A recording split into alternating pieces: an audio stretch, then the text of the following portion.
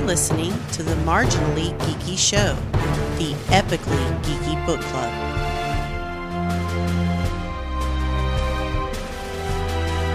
Greetings, and welcome to the Marginally Geeky Show, the Epically Geeky Book Club. I'm your host for the evening, Eugene Stevens. Tonight, I'm joined by Jennifer and Mandy. How are y'all doing? Great. Good. So, anything happened of interest since the last time we convened? Besides the Infinity War talking, we were discussing it before the show started, so. I've gone on some trips and done some things. Yeah, you have, haven't you? Yeah, I've been traveling a bit. So I'm tired. Yeah, it's winding down. We're in the last month of school for this school year, and yeah, at this point, I think I've got a lot of friends and family that are teachers and stuff, and we've already officially hit that mode of let's just get this over with. Let's just get to summer. So, well, with that said, let's go ahead and move on to our book for the month. This last month, we read How Star Wars Conquered the Universe by Chris Taylor. I was turned on to this book. I suggested it to the group. I was turned on to this book. I listened to a podcast where they were talking about it a little while ago. And like most Star Wars geeks, I've done some research and, looked up, I know some of the stories and stuff behind some of the, the making of it and everything else. This book, to me, though, stands out from a lot of the other ones because it's not just like, oh, well, here's how they made the movies. This actually incorporates, like, all of Star Wars. And it talks about that. It talks about the fandom, and it talks about how the 501st and how the toys came about. And, I mean, it tries its best to hit everything it can think of that's even somewhat culturally relevant to Star Wars, which is kind of the premise of the book, is the fact that even if you say you've never seen Star Wars, you know some Star Wars. Everyone knows Star Wars. So, Jennifer, what were your initial thoughts of the book? I was really impressed with how in-depth he got with not just, what the process Lucas went through and his thoughts and everything. I mean, he pulled interviews and videos and stuff from, 30, 40 years ago. But also, like you said, like he pulled the pop culture references, like things that I thought, this reminds me of this, and then like 20 minutes later he would bring it up in the book. Yep. So like the parody, the Star Wars that I used to know, for instance, and a few other things that I was like, oh, I had forgotten about that. So it's neat that he really pulled, and he not just did that in America, but like internationally, So it was really impressive that he was able to get that much information, and he also, told the story, I think, pretty well about the movies. So. Mandy, what were your initial thoughts? I loved it. I've been pretty evangelical about this book. I really did love it. When I bought it, I was in Price Books, and they had to help me find it. And he's like, "Is this for you?" I'm like, "Yeah, but it's for a book club." But because I'm like a casual fan, I came to Star Wars late, and I loved everything about this book. And you don't even have to like Star Wars. It's a really, really good read. Yeah, it's well done. There's a slight chance that we might be able to do a interview with the author. When I was promoting the book this evening on Twitter, the author happened to, because I tagged him in the post, he happened to like the post, and I just mentioned, I was like, hey, if you're free and you want to be on the show, you're more than welcome to be. And he said, well, I'm busy tonight, but maybe we can reschedule. And I'm like, yes. So we may have a follow-up episode to this one, so we'll see. Well, as you can tell, like I said, obviously I liked it because I recommended it to the group. So. And you've read it how many times? At least 3 or 4. So. A lot of hours. Okay. But here's the thing, though. So I go back and listen to a lot of books because I have especially since I don't have a partner right now, I have a lot of time in my office when I'm doing work, and I'm just like, all right, well, I'm caught up on my podcast. Time to listen to a book again. So, but so the whole, like I said, the whole premise of the book is the fact that everyone to some extent has been touched by Star Wars, whether you know it or not. And it literally starts off talking Where did about the Star Wars touch you? Exactly. It literally starts off talking about George, and of course you immediately think, oh, George Lucas. And no, his name is George James. He's 88, and he was a Navajo code talker during World War II. And the whole premise of this is set up that the Navajo Nation has been trying to. There's not many people that still speak their language, which is Diné, and they're trying to figure out ways to make it cool. They're trying to make it so that their young people will think the language is cool and start learning it and try to keep passing that on. So they worked with Lucas and ended up translating the original Star Wars movie into Diné. So it was this big screening, and he had this idea. He wanted to try to find someone who was an absolute Star Wars virgin, someone who has never seen any Star Wars, who has never had any kind of impact. And he talks about the fact that the guy he gets together with was a huge Star Wars nerd. And they actually did a screening the night before, which most of the elders were at. And he's like, well, crap, he just torpedoed this. But then he finds this one older gentleman, George, and he's like, okay, this guy's my last hope. He probably knows nothing about it. The man literally lives in a cave. So he's all excited about that. And at this point, he starts setting it up, and then he starts kind of weaving in some of the other stuff. So he talks about the fact that he works at Mashable, and one of the employees there said, that they had never seen Star Wars, and they're like, how have you never seen Star Wars? So they started kind of promoting it, and they started the hashtag Star Wars Virgin, and what happened was they basically wanted to get an event together.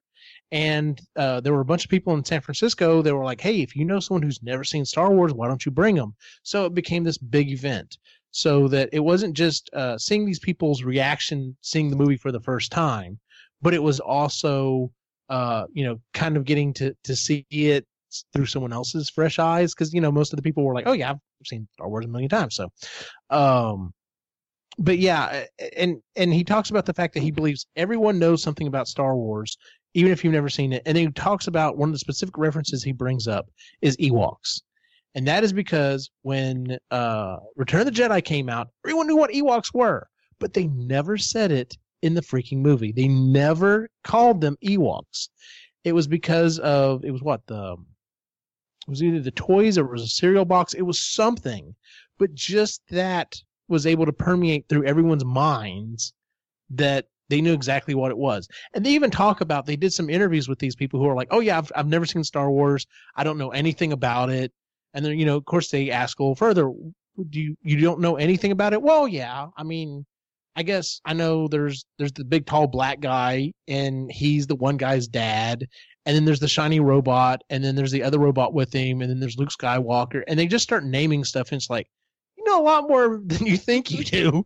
So, but yeah, so, and at this point, they have the event, and he's talking about how it's really awesome. The 501st, that branch of the 501st shows up, and they're taking pictures with people, and there's a guy dressed up as Darth Vader, and these people are literally like handing him babies to hold to take pictures and stuff, which I think is hilarious. But then he talks about George gets up and ends up about 15 or 20 minutes into the movie and leaves. And he did ask him a few questions, and he said, I vaguely remember seeing something on a friend's TV or something about flying birds through space. And he's like, well, even the person who I thought obviously his, because I think he does like his arms like up and down, kind of like an X-wing. And he's like, yeah. And he's like, okay, well, even you know something. Even you freaking live in a cave out in the middle of nowhere. Even you know something Star Wars. Yeah. 88 years old. So, thoughts up to this point? Oh gosh. I keep looking to see if there's an Irish translation of Star Wars, because that's another language where they do a lot of that, try to make it cool for the kids because it's dying out sort of thing. And I can't find one. So that's another language that might need a translation or a dub. Get on that. Oh, that yeah. would be awesome, actually. Irish is so good. Well, but no, I love your people to do it. Oh yeah, well yeah, we'll go to Ireland and work on that. Jennifer and I will. But I love that one. May the Force be with you is a literal translation of a Navajo prayer. Yes. Which is awesome.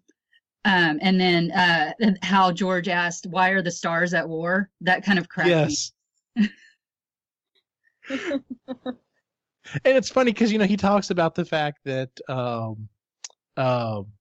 they're able to translate a lot of it, but whenever you get to certain words, there's nothing in the language that even remotely sounds like it. So it's this language, and then it just hits something like computer based or something like that, and it's just like, okay, well, whatever.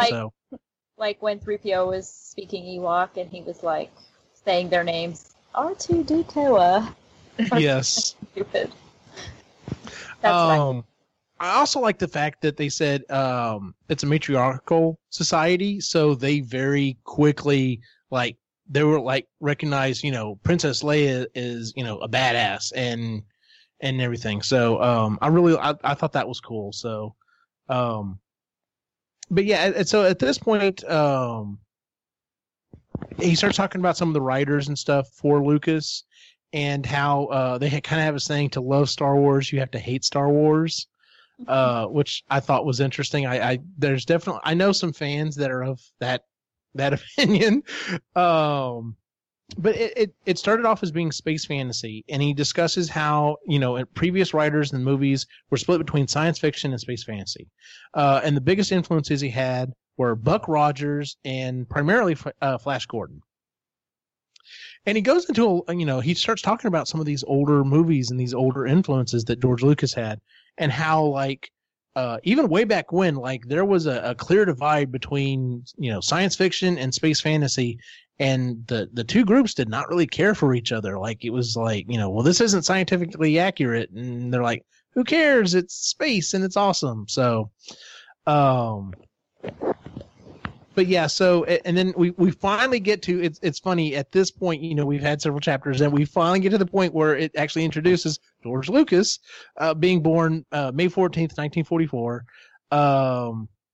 He said he was scared as a child. He was bullied. His father owned a stationery store. He was wealthy. He doted on his son. He got to go to the opening weekend of Disneyland, which I found out some interesting things. Apparently he wasn't there he was there the day after, which, from what I understand from Lainey from this last episode of the show that we did, would have probably been a Monday, because the actual opening day of Disneyland was called Black Sunday because everything went wrong.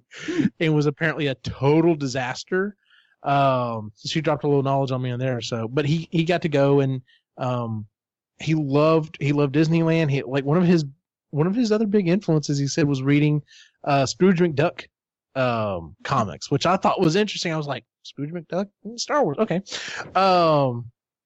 But and then it talks about the fact that he loved fast cars. He made movies as a kid, just for fun.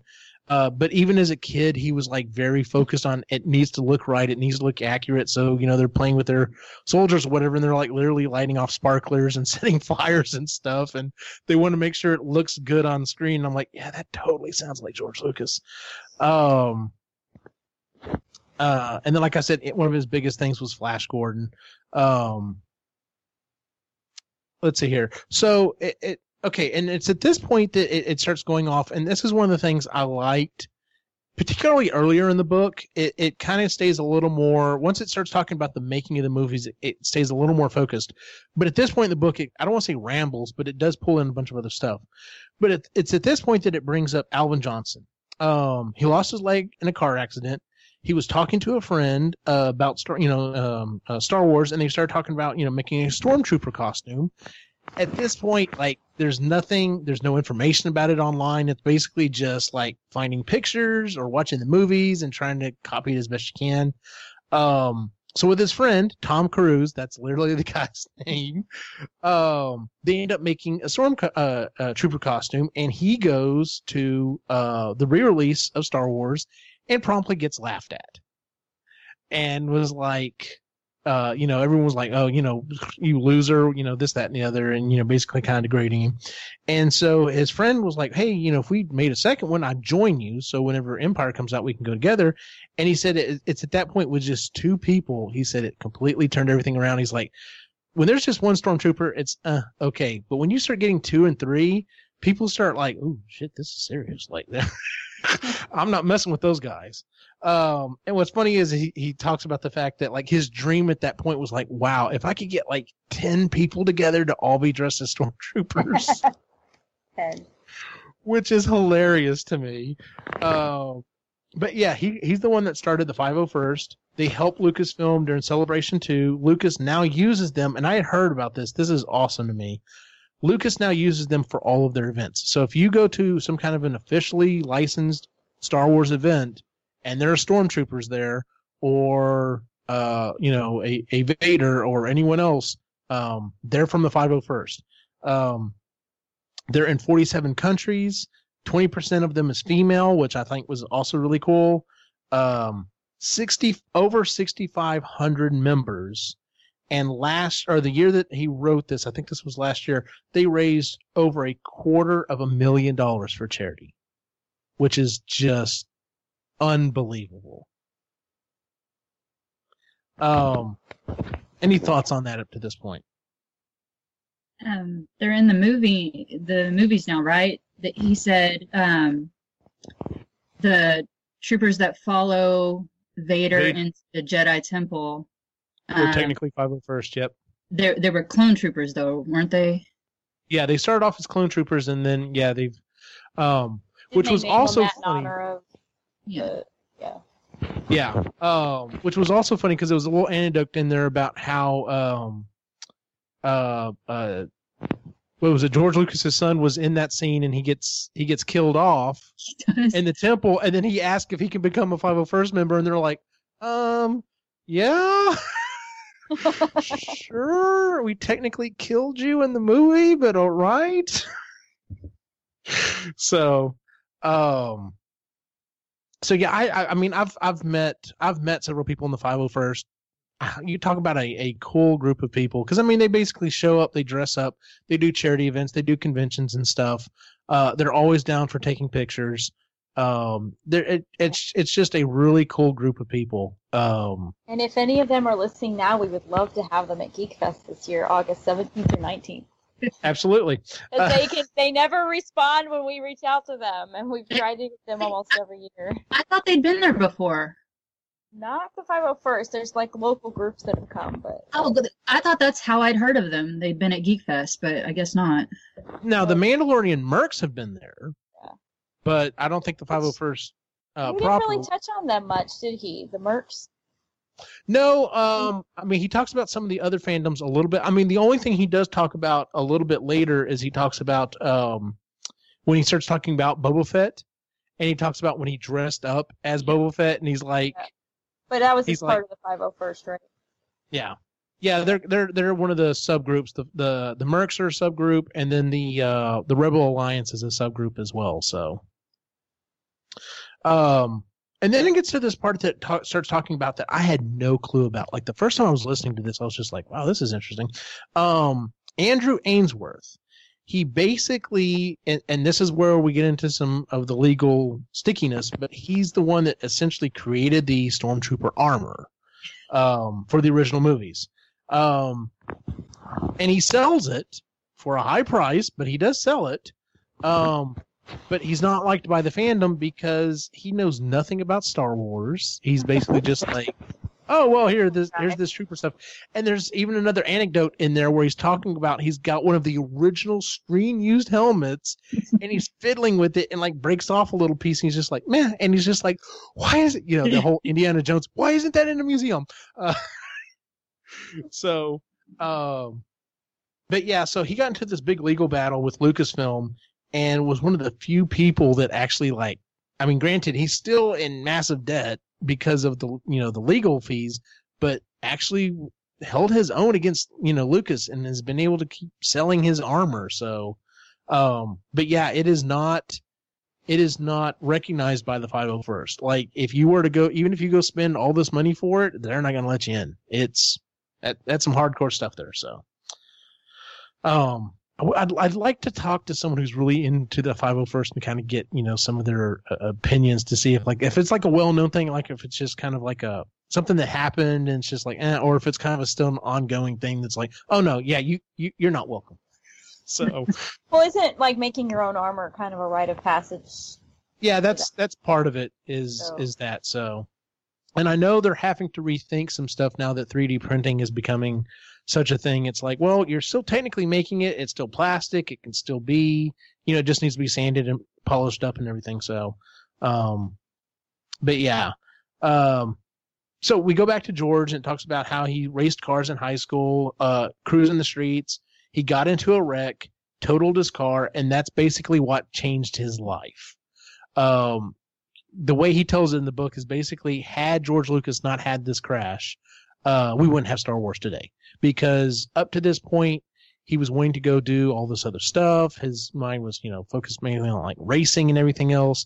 And he technically kind of should have died in that wreck. And he said, every day after that has been, I'm on borrowed time. I've been on borrowed time since that wreck. So, so it's at this point he decides he's going to go at junior college. He starts getting good grades. He starts studying film. And he made movies at the racetrack and stuff. His father offered to help pay for film degree, but of course he had to work for him and do this, that, and the other. He was drafted. He was drafted into the war, but whenever he got in, they said, sorry, you can't serve, you're diabetic. And he didn't know it up to that point. And one of his big things was he loved soda and he loved candy bars. And he had to give them up. And it talks about the fact that some of the other, what's crazy is some of these other directors and producers and writers that he hung out with are just like all giants of the field. And it's so crazy that all these guys knew each other and hung out with each other. But it talks about the fact that it kind of gave him a leg up, because while some of these guys were, drunk or like, drugged out of their, off their ass and not, having problems making their movies, like he never did drugs. He didn't drink. He doesn't even do sugar. It's just like, he just kind of just kept going. So, good old George for that. So, what? Okay, they're saying you don't want to get into the 501st gang. There's only one way out, and that's in Spock's coffin. Really? I'm having fun reading about this movie they're claiming. Yes, the chat room has its own life. It's awesome. It's at this point he meets Marcia Griffin, his future wife, while they're editing movies. He told her about his space movie idea even then, and she talked. And it's funny because it mentions that she's just like, yeah, even since the first day I met George Lucas, he just kept talking about this little space movie he had in his head, and he just kept going back to it. So, and then starts talking about filming THX 1138. Even though he wasn't in film school at the time, which I think was awesome. The fact that he kind of finagled it so that he could still make the movie, but he wasn't in film school because he was like kind of teaching a class or whatever. And ended up winning a ton of awards and stuff for it. Have either of y'all seen THX? No.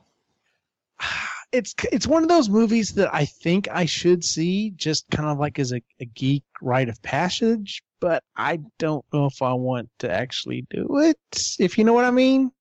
So, like the holiday special, so I think that's enough. Okay, I'm gonna be honest. I've never seen the holiday special. Don't put yourself through that. That's what I've heard. Terrible. Yeah, but I've heard. I wanted to see it to know, like, right, what exactly, and yeah, it was bad. Well, after the fairly thorough description he gives in it, I'm just like, yeah, I don't want to see that. He said the first 10 10 minutes are just Wookiees roaring at each other. B. Arthur actually does sing in that too. That's hilarious. Yeah. You should at least Google that song. It's pretty funny. Which, you say, oh yeah, I'd watch a movie with just Wookiees talking, and maybe it's just I don't know. Part of me is like, that still kind of sounds awesome, and then part of me is like, but special, I don't know. So, chat room, has anyone seen the holiday special? Because like I said, I've never seen it, so see what y'all think there in the chat room. Okay, so it's at this point he ends up becoming friends with Francis Ford Coppola, which like I was talking about beforehand. The fact that he gets together with these other guys, I'm just like, that's just crazy to me. They get together after graduation. They start shooting little shorts and stuff together. And they both hated the Hollywood machine. That's one of the things that bonded these men, was that the fact that they were like, yeah, sure, you can get a film degree and you go to film school, and then, you'll end up being, the lowest guy on the totem pole. And after maybe 10 or 15 years, you'll be editing video. And then after another several years, you might actually get to direct or write something. And they're just like, that's bullshit. I'm doing this right now, and I'm doing it the way I want to do it. And the fact that they were able to do it is what's so freaking crazy. So, I saw part of it. He said it's disturbing. Yes. Yeah, I just saw that. And it's at this point, so once again, we kind of wander off. We're talking about this, we wander off. And he starts talking about how the Force is undefined enough to be incorporated by Christianity, Buddhism, and several other religions. And I had heard part of this before. About the 2001 email thing that happened in New Zealand during their census, about how the email started going around. I didn't know this. That was hilarious. Yeah, 51,000 people said that they were Jedi on their census, and they had to count it as a religion, because that many people had written it in, and it was the second largest religion. On that is hilarious to me. And then, of course, it spread onto other countries. So, but the fact that it talks about, there were some people who tried to kind of organize it as an actual religion, but for the most part, most people are just like, yeah, when I say I'm a Jedi, I'm not saying I'm really like, I want a lightsaber. Everyone wants a lightsaber, but I'm not saying I'm going to walk around with a lightsaber all the time trying to push I'm one stuff. With the Force, the Force is with me. Exactly. I'm one with the Force. I'm just trying to be a good person, is what it boils down to. And I'm just like, I'm down with that. So, maybe we should have someone try to teach, talk about the Jedi religion at Geek Fest. I'm not volunteering to do that. I'm just saying. Okay, and then it talks about, and once again, we're talking about some of the other things. I brought up the lightsaber things. The Golden Gate Knights actually teach lightsaber fighting. And I've heard about this class. I've seen, videos and stuff of it. And it's one of those things I'm like, yeah, that'd be fucking awesome to do, to be honest with you. Because there are studios in the big cities that do that pretty regularly now. I would think Austin has to have one. Yeah, I feel like there's a cosplay group that does maybe not regular classes, but events once in a while where they teach that. Yeah, that might be something. That might be something I have to look into. Field trip. But yeah. And then he brings up Gisele Raza, aka Star Wars Kid. And and I understand what he was talking about. People were watching it, there were people watching it to make fun of him, but a lot of people were watching it because they're like, yep, this kid's doing exactly what I used to do, when no one saw or whatever. So, he talks about, and I didn't realize it had gotten that bad for that kid. Like, he ended up like going to private school. He had to have a bunch of counseling and stuff. Even when he was just 14, which is sad. It's definitely, it's kind of like the early stages of the early days of some of the bullying that we see now. That's unfortunately so common on the internet.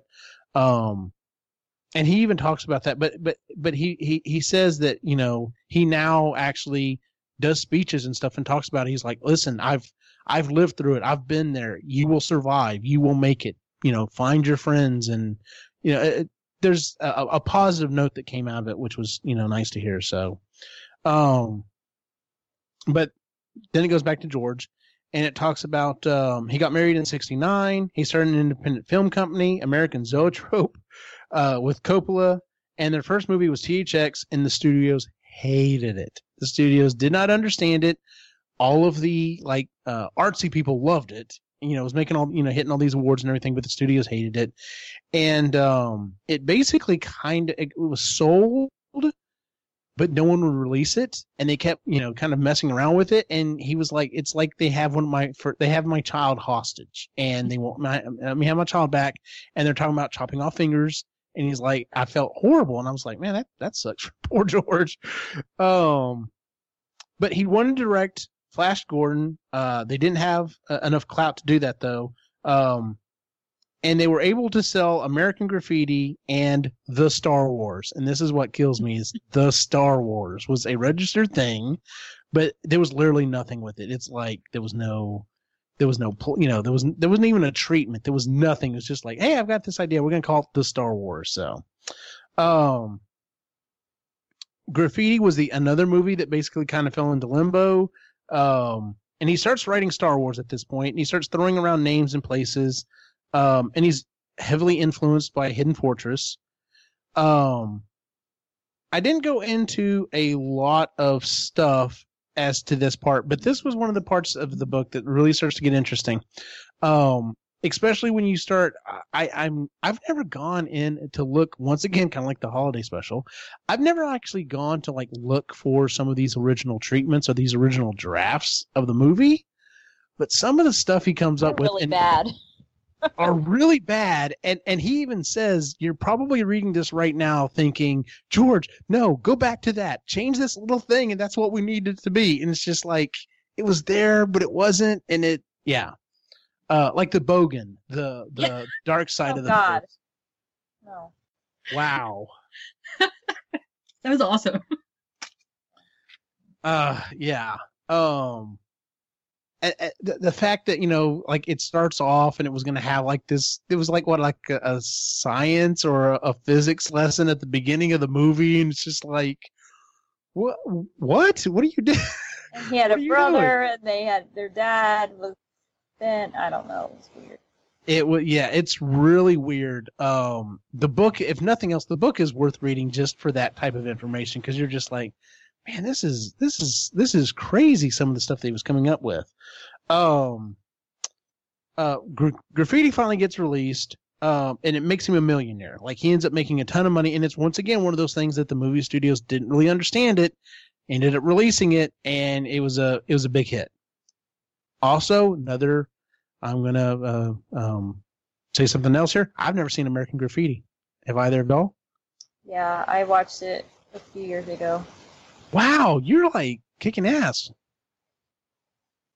I guess maybe, or was it a waste of time? Or are you just yeah, I watched it? It was all right, but it was one of those I don't know. It was interesting, but it was just what was the story? What was the point of the story? You know, I don't know. That was my take on it. Could you see his style in it? I don't really remember because I wasn't looking at it that way. I was just, following the story. It just seemed to jump around a lot, and then at the end I was like, so why did they do that, and what was the point of that? I don't know. But it was all right, it wasn't terrible. But the struggle to get that one made was ridiculous, and then, every movie he did, there was struggle bus. Just sucks to be him. It's funny, those movies of that type or in that time period were a lot more all right, well, I've kind of got an idea for a thing, we're going to throw it up there, and it doesn't necessarily have to go anywhere or do anything. It's just a movie. Yeah. And, so definitely the Cars thing, was very apparent. That was very him. Big thing. Let's see here. So, Graffiti's released, makes him a millionaire. He writes the first draft. He chucks a lot of it out and starts the second draft. So basically, he shows it to some people and they're like, I don't know about this. And he ended up taking a big chunk of it and just kind of starting over from scratch. And then it's at this point they're trying to start to sell the Star Wars to some movie theater or some movie companies, and they're trying to figure out what they can do to kind of visualize it, because they talk about the fact that when he gets really animated, he's not really telling. He doesn't do a good job trying to sell the movie, but his energy and he really gets into it, and that's kind of what helps sells the movie, which I could definitely see. But it's at this point that they contact Ralph McQuarrie, and they're like, hey, we would like some visuals for this. This is kind of what we're thinking, and they kind of throw it out there. And it's at this point that this is where we first start to get to see some of the stuff that we can definitely kind of see as being Star Wars. Because originally he said Vader was going to be he wasn't going to be a big dude, but then in the painting that Ralph McQuarrie does, he's like, well, he apparently had supposedly just come in from outer space. Yes, that's the picture right there. Thank you. And he has the helmet on, and it's this large hulking, and he's just like, yeah, that's it. That's exactly what I want. So what if he had ended up like Dark Helmet? If it hadn't been for Ralph McQuarrie, he might have been giant. That would be so sad. But hilarious. But then he's also got pictures of Luke and Vader, and then it ends up helping to sell Anthony Daniels on being C-3PO. So yeah, and it's yes, that's. Man, I'm so glad you have that sitting there. I want to talk about this. Can I talk about this? Absolutely. Anytime you want to shut me up to talk about what's going on in the book, please do. No, because I was so excited about this part of the book because during Geek Fest one year, I wrote to Lucasfilm first, and they sent me to Disney Publishing, and I said, hey, can we have some swag donated? And they sent us so much stuff. Like Star Wars books and like 50 Marvel posters, the one with all the characters on it. It was so nice of them. But they sent us these, and it's all the postcards of the concept art, and I didn't understand what it was. Our Sith Lord or Sith delegate to the Jedi Council, a mutual friend of me and Hetzel, he was trying to explain it to me, and I didn't really get it. And then I read it in the book, and I'm like, this is a huge deal, like what these did. And yes. So like there's on the back there, you can't really see, but there's the original sketches, like black and white pencil drawings. And it's just like, I'm so glad I have this now. Oh my God. Yes. Like when you and I finally get to meet in person, please bring that, 'cause I'd love to see that. Like, I really want to see that now. That's awesome. Yeah, but it was so cool. They sent us all this stuff, like, for free, just donated. Oh, that's so cool. That is very cool. Yeah, I mean, the Ralph McQuarrie stuff is just, it is different from what it was to what it ended up being. There's still a pretty vast gap there, but it's just, this was the first time it was ever visualized, and still it sets the tone so much for what Star Wars is. So, yeah, I freaking love it. So, yeah, that's so awesome that you have those cards. That's really cool. It's at this point in 1975 he wrote the third draft. He had most of the final product there, and Coppola wanted him to direct Apocalypse Now. He gets the fourth draft done finally, and Fox gives him a budget of $8 million. I'm just like, wow, $8 million, huh, to do this sci-fi thing. But it talks about that. Sci-fi movies back then were, they were garbage. They didn't bring anyone in, so they didn't spend any money on them, which is why they looked like such garbage. So, But can I just say, like, he kept throwing numbers out throughout the whole book, and I have no concept of how much it costs to make any movies. So to me, I'm like, $8 million was a lot of money back in the 70s, right? Like, apparently not. But well, I think he made a reference. There was like he referenced another comedy that came out like the same year or whatever, and it had a budget of like $24 million, and it's just like that's. I was just shocked to hear that movies back then were costing that much. I'm like, what were they spending it on since they didn't have to spend it on, you know, all the crap we have today? But I don't know. Exactly, yeah. Let's see here. So there's a third draft. Okay, so at this point, once again, we veer off. We start talking about something else, and he starts talking about, and I remember when this happened, but I completely forgot about it. And it's the Death Star White House petition that was based on the article about how much would it cost to build one, and the fact that Obama, you know, took a moment to, you know, actually, you know, the site, of course, it says once it reaches a certain amount, the White House will give a proper, you know, acknowledgement of it or whatever. But there's just the fact that the White House took a moment to say, yeah, we're not going to build that because of this, and this, and which is awesome. That's why Obama's the fucking shit, okay? So I used to have the photo of Obama like wielding the lightsaber. That was my wallpaper on my computer for a long time. Nice. Oh, I love Obama. I miss you, Obama. And jumping ahead, it talks about the guy who ends up building the and like I said, I'll find his name on here somewhere, but he ends up building the 3PO costume and got really, really close to how it's supposed to look. And Disney was like, yeah, hey, can we hire you to do stuff? And he's like, don't y'all have like, you know, a bunch of these? Are like, yeah, we have 3 of them. They're all in a museum. And so he became the official Disney like, how do you fall into a fucking job like that? What a fucking life. And then ends up going to the White House and is in an elevator with, I think he said, what was it, like Chewie or whatever.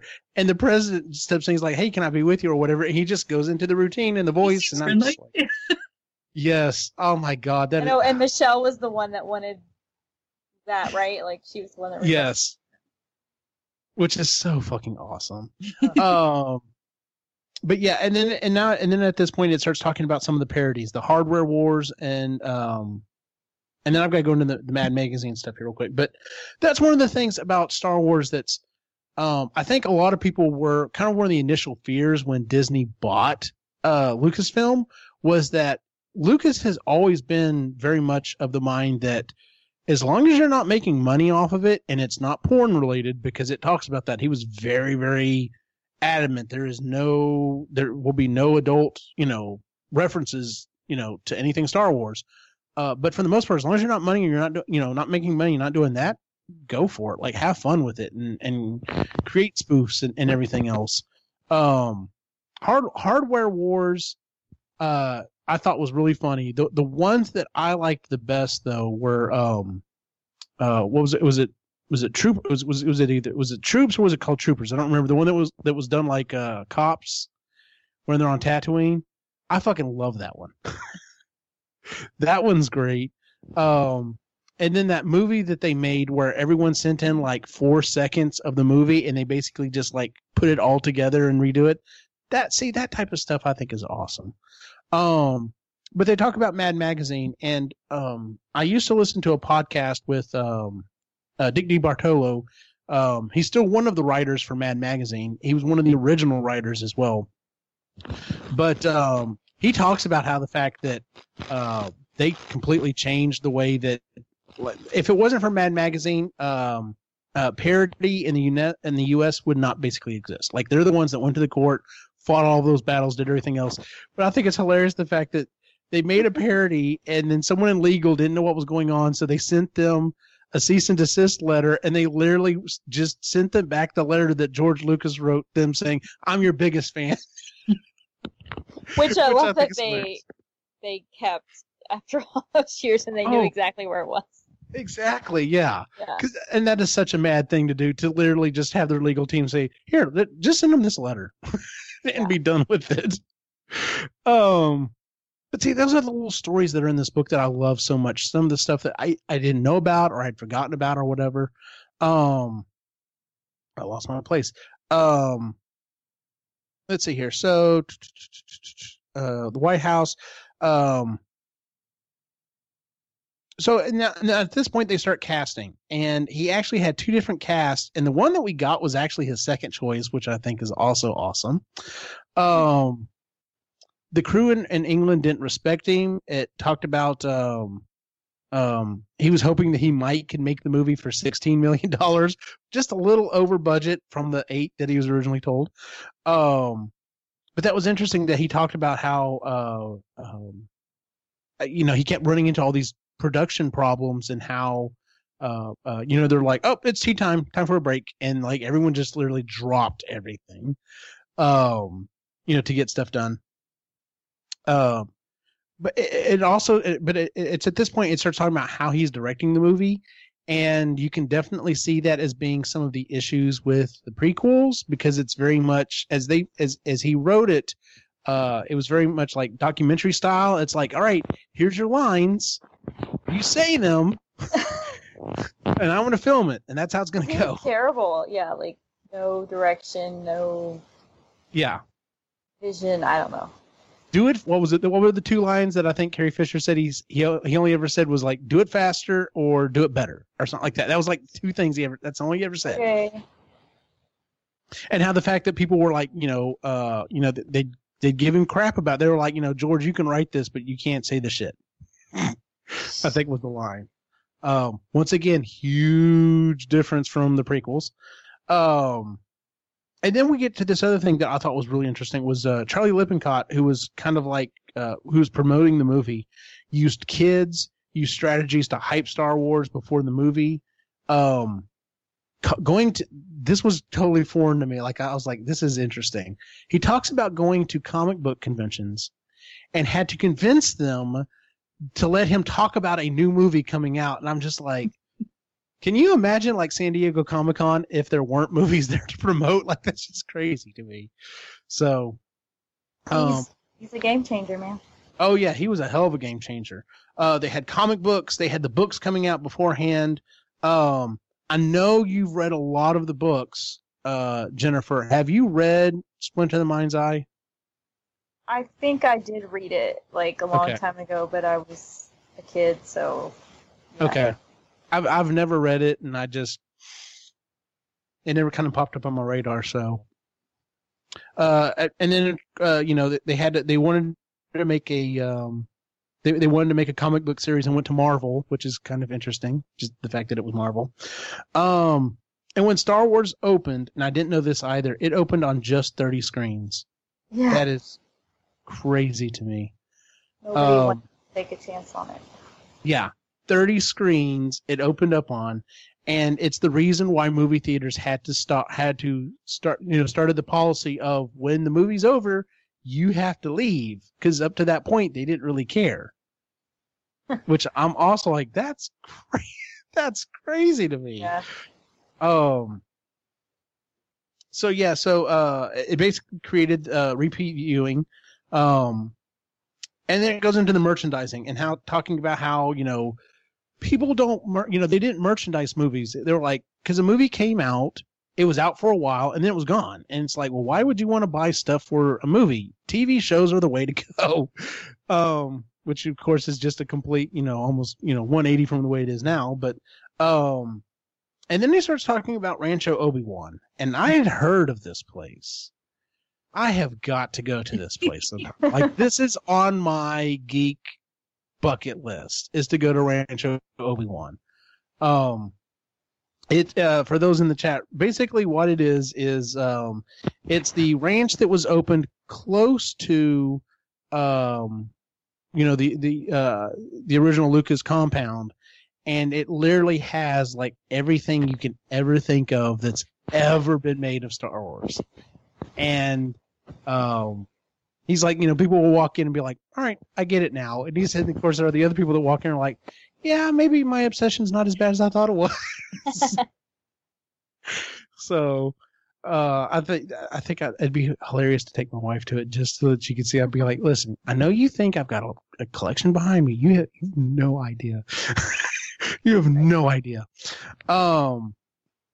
Yes. So there was that. There's the Rancho Obi-Wan.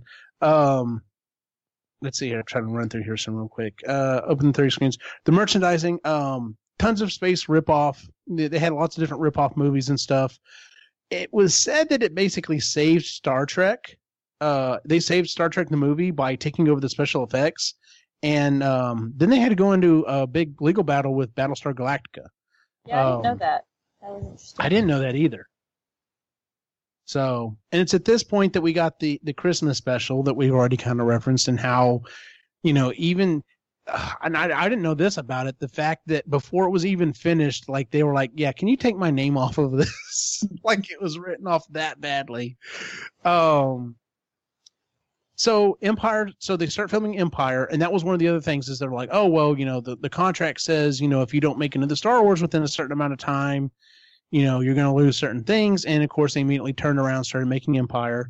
It falls behind on budget. And it talks about the fact that they were behind on budget. They didn't think they were going to be able to get the movie made. And then all of a sudden, they start getting this huge, injection in the arm, money-wise, from the toy sales. Had it not been for Star Wars toys, Star Wars would be dead. We would have never gotten Empire Strikes Back. And the way he wrote that, I thought it was very poetic. That the way he wrote it was something to the fact that the kids' imagination of Star Wars is what saved Star Wars. And I was like, that was really cool. So, then Revenge comes out. Or we start working on Revenge. Of course, they keep going back and forth trying to change the names. Lucas didn't direct it, but was very much in the driver's seat. And a lot of people did not like the Luke and Leia reveal. Surprise, surprise. Kind of reminds me of some of the other stuff going on with Star Wars nowadays.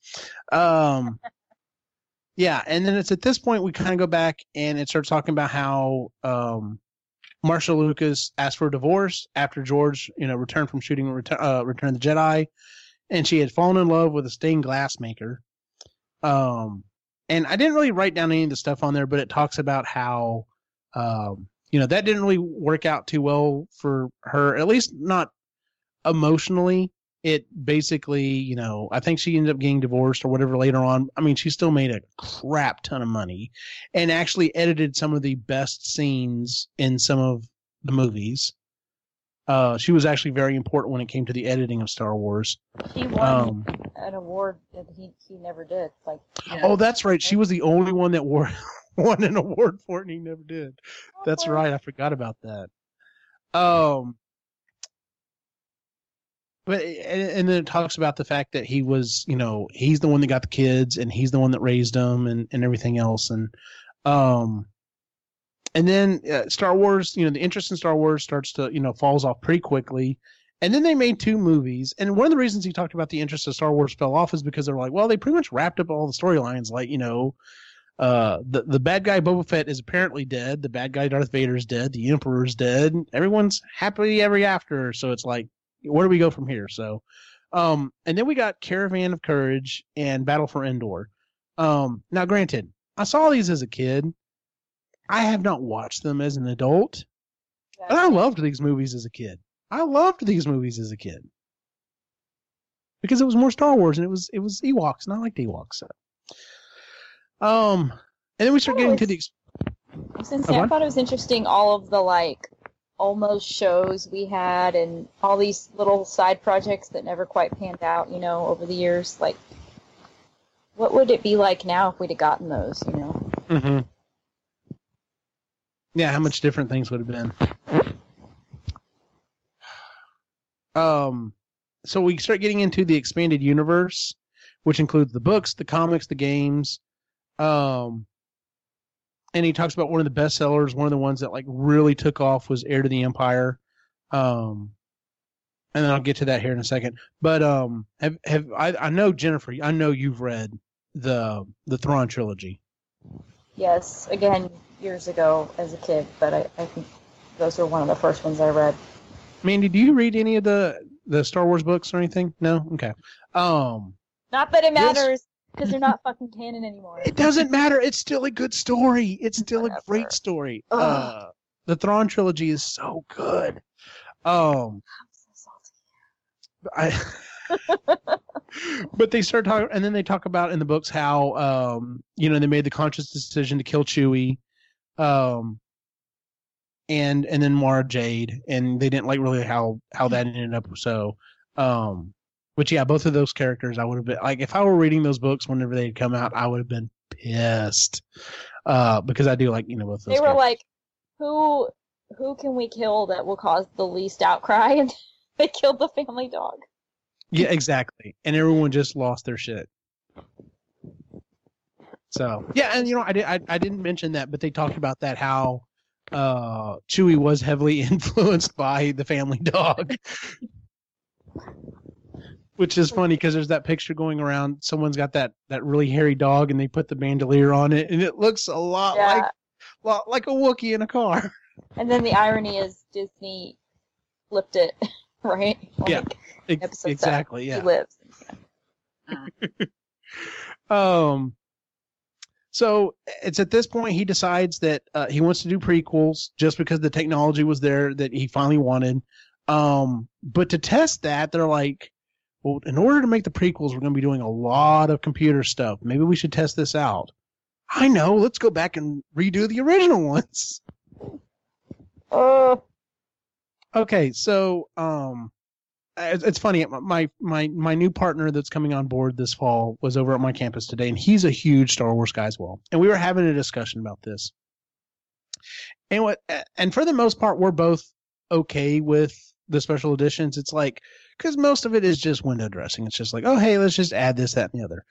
And he brought up, he's like, it's funny. He said, of all the stuff they added to the special editions, he goes, the one thing that I just cannot get over is Han shooting first. He's like, that's my line in the sand. That's what I can't stand. And I'm like, you know what's funny? I was just like, okay, I can handle that. I said, my problem was in the newest versions when Vader's, standing there watching the Emperor, kill Luke. He just stands there and he looks and he kind of looks back and then he turns and he grabs the Emperor. Well, they add a no in there. And I'm just like, no, don't add the no. I mean, no. And I know it's stupid. That is so minute, but it drives me insane. So yeah, that's why we got the special editions, was so that, ILM could basically go back. Initially, they were just going to clean up the movies, which they needed to do, because if you've ever seen some of those original shots from the original film they pulled, it's like, wow, yeah, I'm glad y'all saved those films because they were looking rough. Like, Vader was blue. There was nothing black about Vader. He was blue. And then it starts talking about how, we were going to get the new movies, and people started camping out a month before The Phantom Menace. And I remember this. I love that. Oh, I do too. That was a funny story. Okay. I have to admit, I love reserved seating for movie theaters. I love reserved seating. But there is a little part of me that does kind of miss the camping out for the movie stuff. Because he talks about the camaraderie that happens in the lines. And you do get that from time to time for, like, new game consoles, or, like, for a while there when, like, the new iPhone was coming out. There were these big events where people would camp out and, they talk and, there was some kind of a common interest that they could, kind of rally around. So I do kind of miss that from time to time. Eugene, did you ever camp out for anything? I've camped out for a few video game consoles. I'm trying to think. When I say camp out, I never had to do. I only had to do overnight once or twice, and those were for game consoles. For movie wise, I've camped out for hours before, but never was like I never had to do the, I'm going to line up tonight so that I can get the movie ticket tomorrow morning. I never had to do that for a movie, but like for some game consoles, yeah, I've had to do that. It's interesting. It's granted, I'm also 40 now, so now the idea of doing it now is just like, oh god, no, I won't be in my bed. But when you're younger, it's fun. So it's a thing. So people were camping out for the Phantom Menace, and even though A lot of people do not like it to this day. It still made millions and millions of dollars in the theaters, and it made tons and tons in merch. So it's one of those things. It's like, even though you say you don't like it, it made a lot of money, which technically means it's it's a successful movie. So, guys that camped out and then walked out like, the fuck did I just spend a month of my life waiting for? Oh, yeah, those stories were interesting. God. And you know what? I've never seen Fanboys. Have y'all? No. I need to watch it just because, and because I mean, he does give away the ending. You know, where they're sitting in the theater and literally the last line is, "What if it's not good?" I would actually like to see a sequel, like he was talking about. You know, maybe them going back and either watching the sequels that have come out, or afterwards or whatever. Just so. The little Anakin guy who took the Faustian bargain and went to the dark side and then came out and spoiled it for people. Oh my God. That was awesome. That whole part of the story. I love he walks that up to the guy dressed like Darth Maul. You die. What? What? I love that the movie company was cool though, and just like, hey guys, come on in, Yeah, exactly. Well, and the fact that they got some of the cool stuff that they got because they were so dedicated. Like they said at one point, they brought the original trench up there and were like carving pieces off of it to give to people. And I'm just like, oh my God, you better be holding on to that because that's like holy grail stuff, dude. And then we start talking about episode 2 was written in 9 months. And it's panned as being worse than Phantom Menace, but it made more money.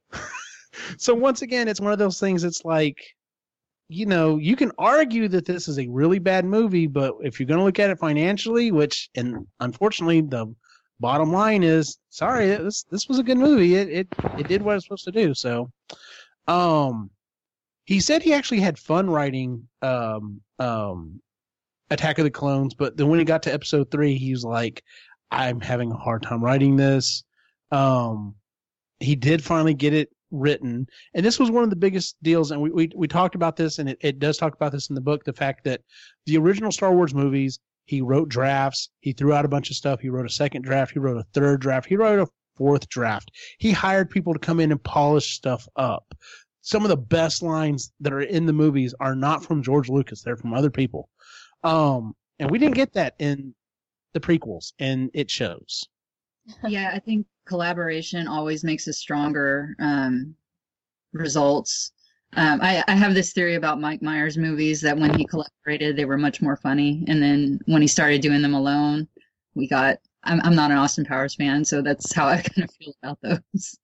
But see, yeah, I love the first two Austin Powers movies. The third one, and then you got things like The Love Guru and stuff like that. And it's just like, what are you doing, Mike? But his early movies, I loved. I just thought they were hilarious because it was like a writing team. Yes. Yeah, and like I said, it shows. I mean, you're kind of conscious of it anyway. But reading this book, it becomes very clear. It's like, yeah, that was kind of the big deal. He also didn't have anyone to really challenge him during the prequels, right? Like, the producer just kissed his ass. Mm-hmm. There was no Harrison Ford that was like, what do you mean that's stupid? Yeah. Everyone just kind of, okay, let's do it this way, and yeah.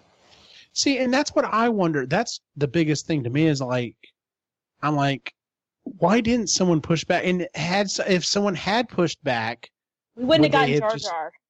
Would they have? Well, would we have even gotten the movies that we got, or would we have gotten different characters? Like, was he at the point that he wouldn't have taken the constructive criticism and just been like, all right, well, you and McGregor, you're no longer Obi-Wan Kenobi. We're going to find someone else, or would he have actually taken it and maybe internalized it? So yeah, because it kind of seemed like he got to the point where he was untouchable and nobody dared, criticize or question. Yeah. So at this point, he decides that he announces there's not going to be any more movies. We get the thing about the C-3PO guy, you know, dressing up. Oh, and at this point he also talks about the droid builders.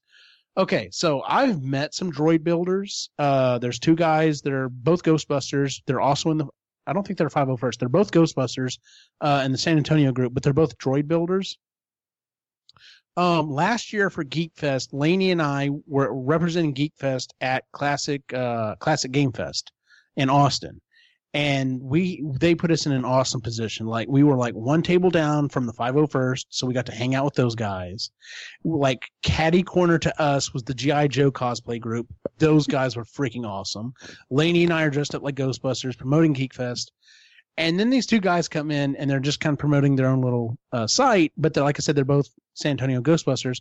But they have an R2, a working R2, that rolls around and beeps and plays music and has the lights. And I'm just like, well, shit. No, you know, very few things can one up a working proton pack, but a working R2 every single time. And I have to say, it is so much fun to hang out with them. I saw a 501st group that had one of those, and I was dressed as Princess Leia, so I had to do the feeding the message, you know. Mm-hmm. Theme. That was pretty What's cool. funny, I've got this little piece of clear acrylic that one of the guys gave me, and it's got the Death Star plans etched on it. And he gave me one, and he gave Lainey one, and he told Lainey, he's like, "Do you want to go do the thing?" She's like, "Yes." And he looks over at me, and goes, "Pull out your phone, start videotaping." And I'm like, "Okay."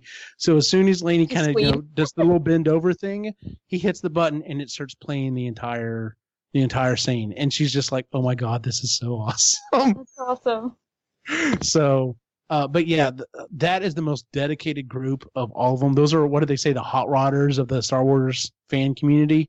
And I can imagine, they opened him up and let me see inside. And I mean, the wiring and stuff is just phenomenal on these things. And then they bring up the fact that they build them for about $10,000 a piece, but Lucas was paying like 40 and 50 grand for them. Yeah, they ended up using them, right? Because so like everything for the newer movies from here on out, if you see a droid, it was fan built. It's not, which is flipping Eugene, awesome. If you just keep upgrading your proton packs, one day they'll come to you and say, "Can you make these for the movies or a TV show we're doing or whatever?"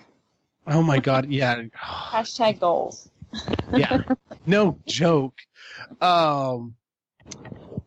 He talks about the divide between the prequels and, you know, the original movies, and how he thinks it's generational, but he also gives some points how that's not the case. You know, there are kids that are like, "No, I like the new ones and I don't like the old ones," or vice versa. So, when he brought up the scene in Spaced where Simon Pegg yells at that kid for liking the prequel, oh, that was my favorite part. Like, I was waiting the whole book for that scene to come up because I just love that. It's so funny. And I love Simon Pegg as well. So, and he talks about the fact that he was standing next to him and he told him, he was like, "Don't keep making the same thing over and over again," or whatever. So, but yeah, and then I'm so glad Simon Pegg did actually get to be in a Star Wars movie. I was like, that was so awesome. And then it starts bringing in the fact that Pixar was bought because after the divorce, Jobs basically went in and said, "I'll pay you. You want this much, I'll pay you this much." And he was basically a fire sale. And he's like, "Yeah, I need the money. Okay, you can have Pixar." And I'm just like, oh my God. That's just crazy to me. And then it starts talking about how, Disney acquired, Marvel and, so he starts talking about how Pixar, Disney bought Pixar and how Lucas admired the way that they were treated. You know, it's basically like, yes, you belong to us. Y'all do whatever the hell you want. You just keep doing your own thing. And how Marvel was done the same way. And it's like, he even says that, if you were going to woo George Lucas, those were the two companies that you buy and you show him, this is how we're going to treat things to kind of woo him. So, and I love how the fact that it does kind of reference it like a very kind of like the romantic dating. It's literally we're trying to woo you, and let's get dressed up and go out on a date, and it'll be awesome. And then it talks about how he fell in love in 2008. Bob Iger asked him about buying Lucas, and he said, at that point he wasn't interested, but he wanted to kind of spruce things up, and that's when the company basically starts rebuilding itself. He brings in Kathleen Kennedy, starts writing more Star Wars movies. They said the company kind of knew things were going on because a lot of stuff was happening. They, start organizing this, that, and the other, and they ended up selling Disney for $4.5 billion.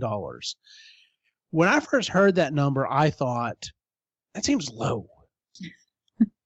But then it points out the fact that the entire company is owned by one man. And I'm just like, okay, well, maybe it's not that low. So, it'd be one thing if it was $4.5 billion, divided up between, 100,000 employees, but it's the lion's share of it went to one dude. So it's just like, but yeah. What were y'all's initial thoughts when y'all heard about the Disney purchase? Oh shit.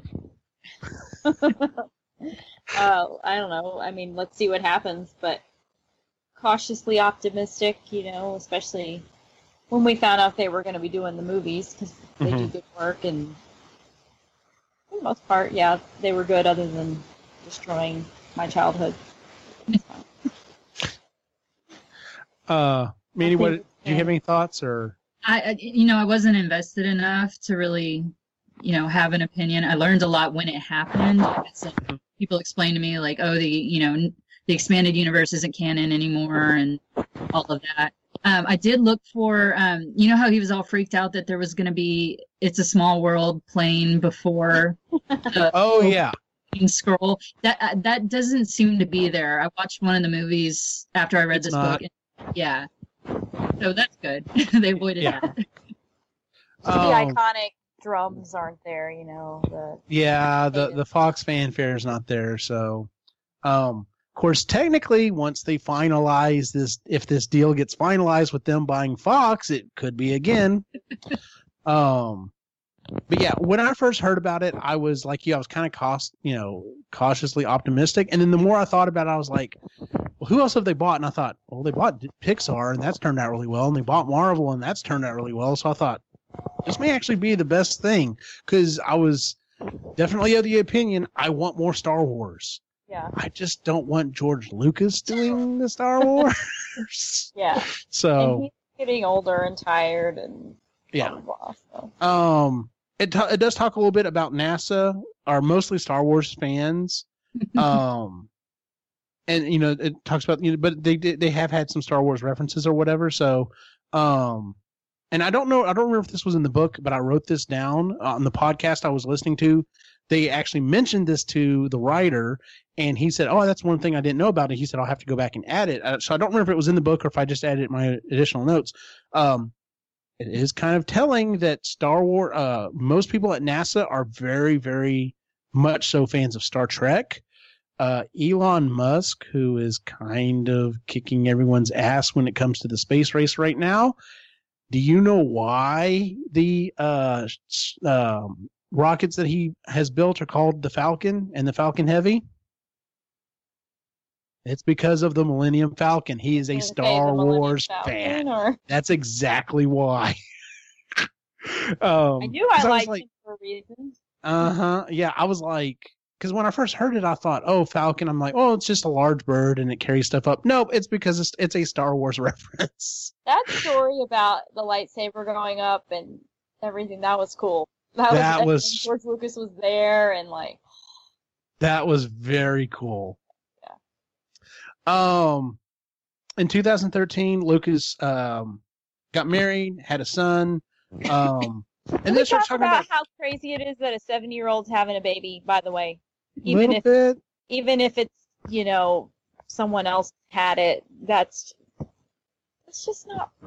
I don't understand. Yeah, it's a little weird, but whatever. It's not like he's a 70-year-old guy that doesn't have the money to take care of the kid. No, but it's like he's not going to be around for much of that kid's life. So I don't know if they figure out a way to get us to the singularity or actually cryo freezing. I think he'll be one of the first ones that can afford it. So yeah, we'll see. And then starts talking about how he got into this big fight with San Francisco about the museum. And he ended up not getting the land, and he's looking at building it in Chicago. I understand the whole idea of gentrification of areas and stuff, but he was talking about building a museum. Really? They gave it to another museum, right? I mean, it's not like they were protecting a neighborhood. Exactly. They thought it would bring too much traffic and too many outsiders. That's cave people, citizens against virtually everything. Like, exactly. Progress? No, we don't need that here. Exactly. Because So I mean, and the fact that you're talking about doing it in Chicago. I mean, hell, any other city, I would have been like, right here, George, we'll give you the land. Are you kidding me? This thing is going to make money for this area forever. Oh, so stupid.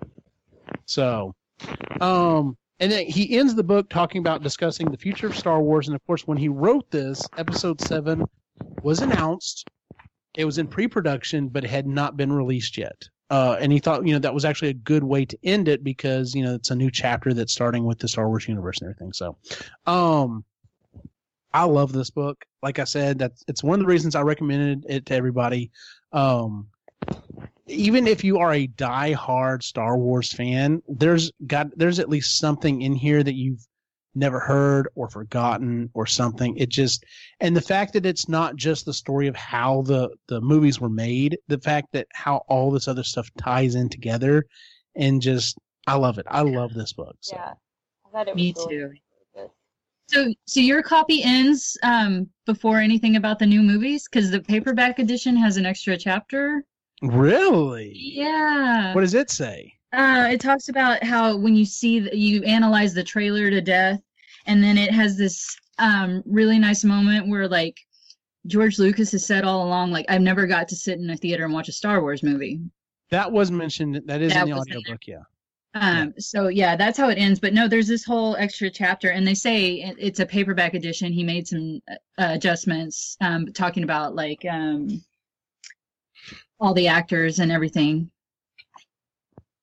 Yeah, there was a section when I listened about how they got the primary actors back and some of the negotiations that went into the backstory, but I don't know if it went. I don't think it went that far into it, so. Yeah, but I would be interested to see him do, an addition or update the book after episode 9 and see. Yeah, that would be fun. Reaction to that. Was there anything you guys, like, as we're going through the book, thought, oh, he didn't talk about this piece of Star Wars lore, or anything you noticed he left out? Not that he left out. There were several points in the book when he started mentioning something, and I literally thought, well, this would be a great, I hope he talks about the 501st or something, and then, like, literally the next chapter is the 501st.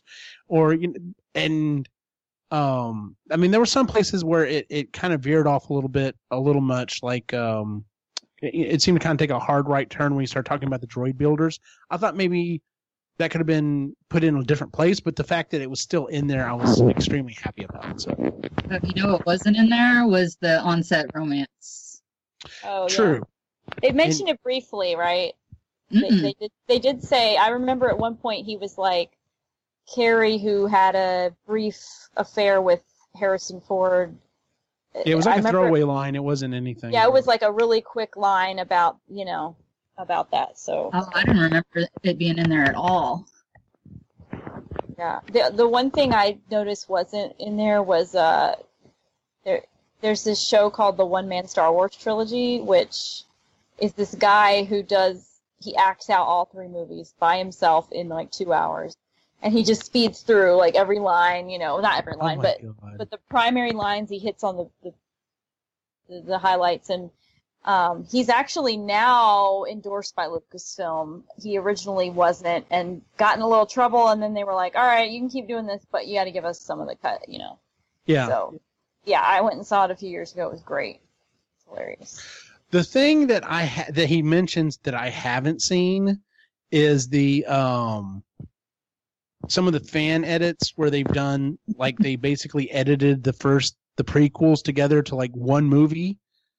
Because I know, the actor that he specifically mentions, his version that he only screened like one night. I had heard it was actually, apparently his cut was supposed to be really good. Well, that's another thing they didn't mention, I guess. Now that you say that, Star Wars Uncut, where they do like fans reenact, or maybe they did mention. I don't know. They didn't mention it. Did they talk about that? Okay. Yeah, they mentioned it. That was hilarious. I didn't see the whole thing, but you know what this is, Mandy?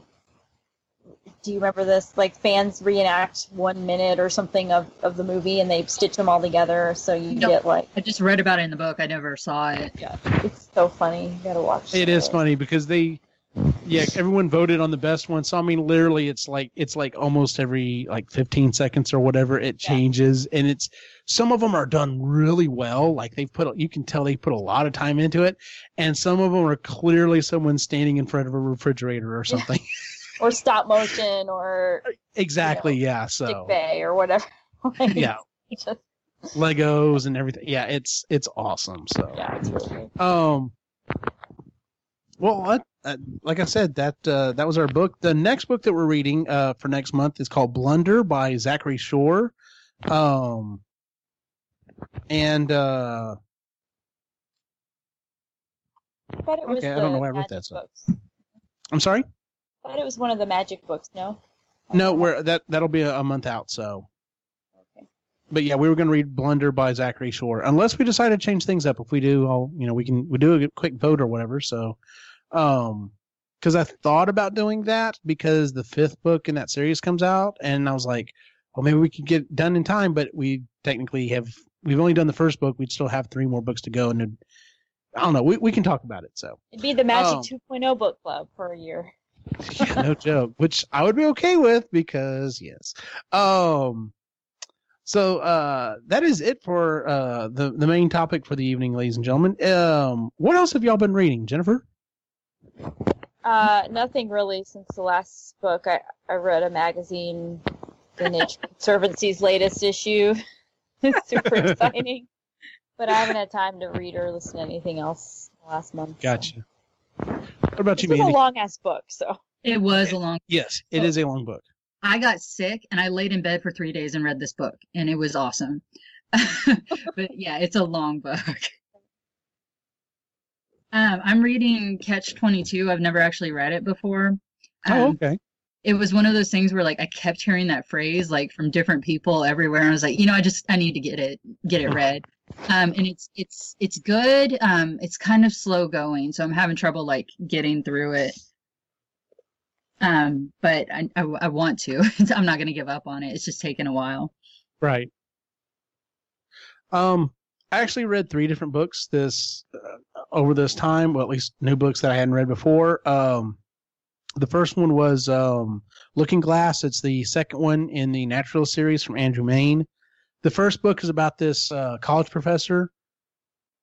Pardon me. He does mathematical analysis of different species and stuff, and ends up initially getting fingered for possibly killing one of his former students. But they end up deciding, oh no, she was killed by a bear, and he ends up uncovering this killer that is killing people and making it looking like, they're all animal attacks. So that all these murders are going undetected. And the second book is him finding a guy who's killing kids in Compton, specifically because a lot of them aren't, the people are afraid to go to the police and report all this stuff. So it's a really good book series. I really enjoyed it. The second book I read is really, really short, really, really small. It's done by a YouTuber. It's called Making Time, and I don't think I can ever pronounce his last name. It's Bob Claggett. He does the channel I Like to Make Stuff. And it's just him talking about how he took a chance, built up his YouTube channel, took a chance, and is doing this now full time, and how he's the steps that he's taken to actually make this an actual business for himself. So that was really good. The third one that I read, I heard about it from another podcast. It's called I don't know if I can quite recommend it, but it's called Enlightenment Now by Steven Pinker. It's 20 hours, so it's a long book. So the chat wants to know if you know that listening to someone read a book to you is not reading. Bullshit. I have all of the information. I enjoy the story just as much. It's reading. Buggers. The third book that I read is called Enlightenment Now. I have read other books of this ilk. It is basically taking the point that as bad as some shit going on right now is, this is still the best time to live in all of history. And the other books that I've read have been very poignant talking about these things, and it brings up different scientific facts and everything to back this up. The reason why I don't know if I can completely recommend this book is because it's like getting into a conversation with someone who clearly knows what they're talking about. And they're like, hey, this is why this is the best time to be alive because of this, that, and the other. And this, and this, and this. And they follow you around, and they follow you home, and they won't shut up for like 3 days. And you're just like, you're right. This is the best time to live. Can you please stop? Just stop. I've got it. I understand. There is no argument I could ever give against this. You have completely and totally beat me into submission. You are right. Just be quiet. But it is a good book, and like I said, it does have a lot of statistics and factual information, and it would be very hard to debate it because it is so well done. But like I said, it's just the fact that there's so much of it. It's extremely dense, and it was kind of hard to get through at some point. So, it's called Enlightenment Now. But I mean, he goes about it from every angle you can think of, whether it be from social change to environmental change to, I mean, just everything you can think of. It's like, at some point you're like, well, what about this? And then he immediately goes on for 4 chapters talking about why that is. And it's just like, got it. I've got it. I understand. That is it for our show, ladies and gentlemen. If you would, please give us a 5-star rating on iTunes, Stitcher, or Google Music. It does really help out. You can check us out on epicallygeeky.com, and then, of course, find us at Epically Geeky on Facebook, Instagram, and Twitter. Where can we find you online, Jennifer? Instagram, Twitter, and Facebook at It's Gonna Be Me. And it just happens to be May right now. That's so right. Because that meme never gets old. Right. Mandy, where can we find you online? Mandy Jo Shelton on Twitter. Excellent. And you can find me at Optimus Gene on Facebook, Instagram, and Twitter. For everyone on the site, have a good night.